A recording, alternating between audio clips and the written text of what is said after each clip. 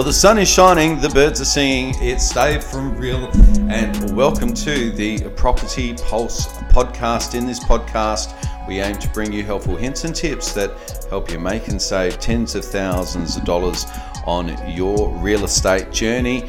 And in today's podcast, we're going to be talking about the state of the market globally. There are some consistencies and some patterns that are playing out across into the international economy right now. And one of the commonalities within all of the nations of the Western world is a very vibrant real estate market where demand is outstripping supply. We're actually seeing this as an effect across the electronics world, where parts and supply chains are breaking down and still haven't yet recovered as a result of the COVID restrictions and shutdowns of the last 12 or so months.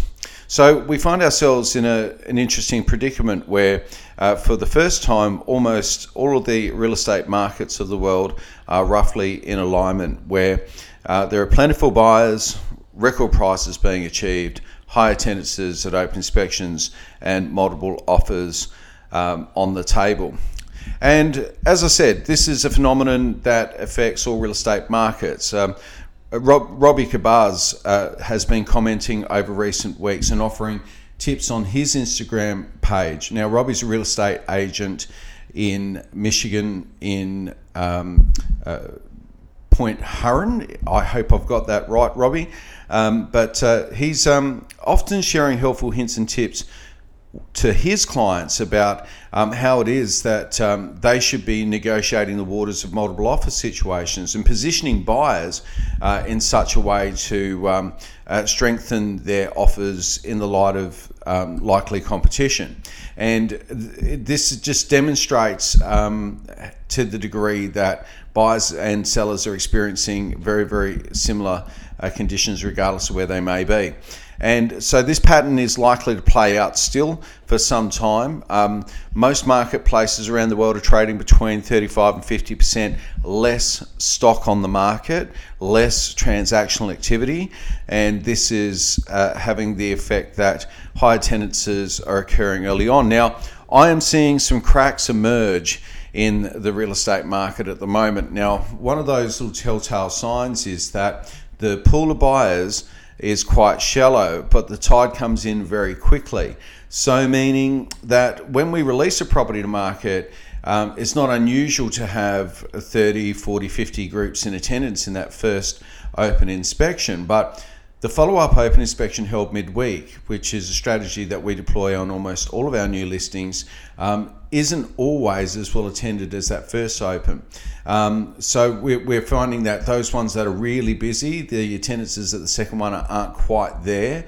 And then by the third and fourth inspection, numbers settling down into a familiar pattern. So meaning that the tide's there and early on, and home sellers need to make the most of those early days on market where the competition is going to invariably bear out better than what would typically be a market price for that property. And certainly more than what the property would have been worth just a few short months ago.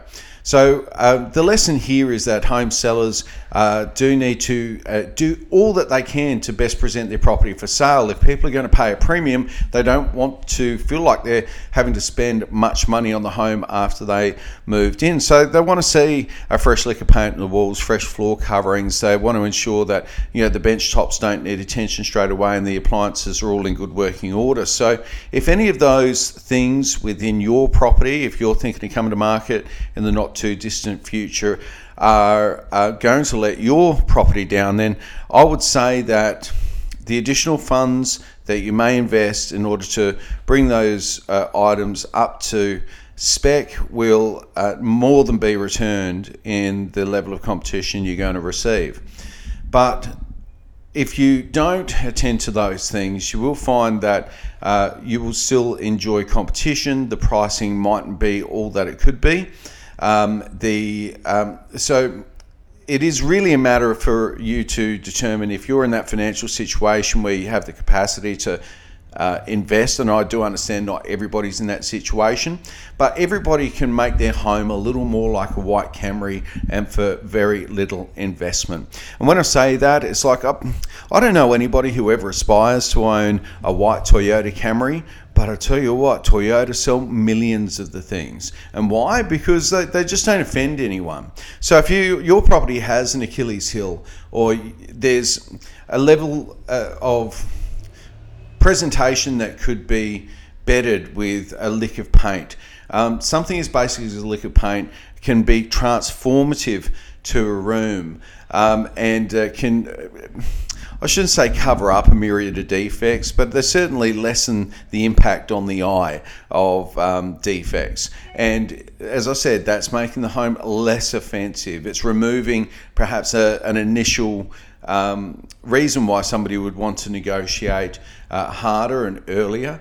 It also will help people, your buyers, become more emotionally engaged with the property. And we do know that emotion as an energy has a very little intelligence attached to it. So we want to keep people in an emotional state when negotiating, not being too rational about the decision or the determination they're about to make with respect to the property. So heightening people's emotional connection by removing points of objection as they walk around the home is really a recipe for selling success. Buyers, it is a tough marketplace, and I am suggesting to people that there are some cracks emerging, as I alluded to previously. Now, that is because although we're having record attendances, although we're having huge amounts of people through the property early on in the campaign, the numbers dissipate quickly, and the gap between first and second place in the negotiation is often tens of thousands of dollars, as buyers, frustrated and now desperate to secure a property, will do whatever it takes not to miss out, and often that means paying an out-and-out premium in order to secure a property that they need to have secured. Otherwise, they could well be homeless, and homelessness is a great motivator from a buyer's perspective, that's for sure. So we are seeing people that are finding their opportunities dwindle before their eyes. They're missing out on several properties before they're securing the one, and those are the buyers that are most likely to pay a premium price. So what buyers should be perhaps looking at doing is ensuring that they are in a good position to secure a home that does require a bit of work. I think there's great advantages to that. Why pay for somebody else's prettying up when they've invested very little and they're getting a multiple as a result of that?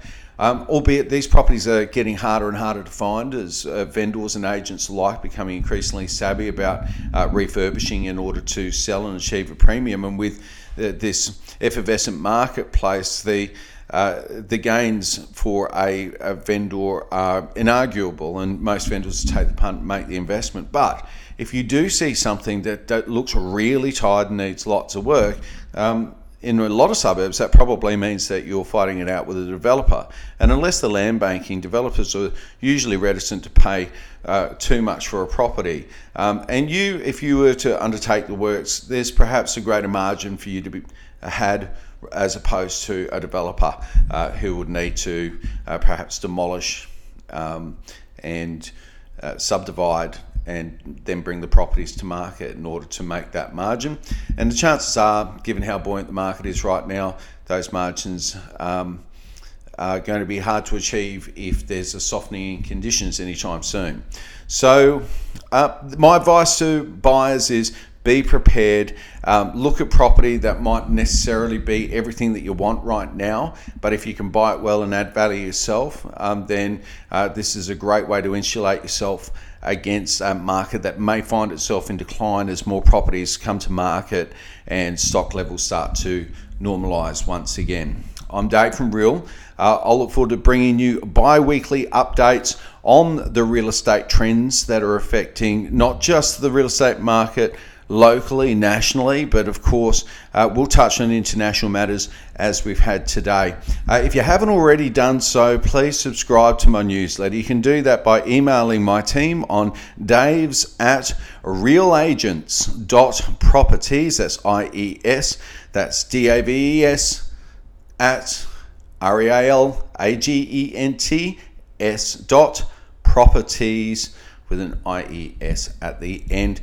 You can email my team there. We'll get you on the list so you'll get all of the latest first, as well as very interesting insights and exclusive content. Please make your way over to davestockbridge.com.au. There you'll find a back catalogue of over 150 podcasts, 300 blogs, and more of the helpful hints and tips that we know are making a difference in the lives of everyday people, not just here, but around the world. I'm Dave from Real, and I look forward to bringing you more next time. Thanks again for joining me on another episode of the Property Pulse podcast. We've now had over 15,000 downloads from people from all around the world. I want to thank everybody who has tuned in, and if you have and you've enjoyed the content, then please, you know you found a home here on the podcast. Subscribe away to ensure that you're receiving notifications of all future episodes. I'm Dave Stockbridge, and I look forward to bringing you more next time.